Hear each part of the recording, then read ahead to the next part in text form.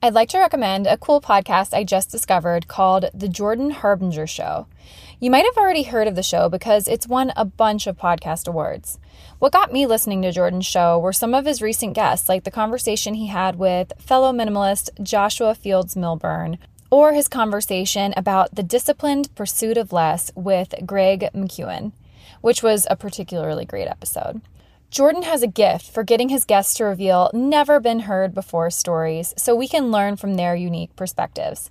Here's a 1-minute trailer from Jordan that will give you a feel for his style and the show.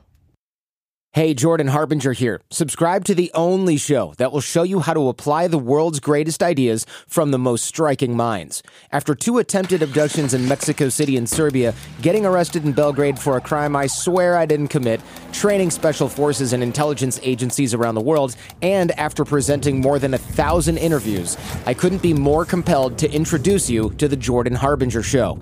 We've got spies and CEOs, athletes and authors, from Kobe Bryant to Malcolm Gladwell, Tony Hawk and Howie Mandel, to the chairman of Google, founders of LinkedIn and Instagram, antiquities smugglers, con men, brilliant scientists, national heroes, and even the head of the CIA.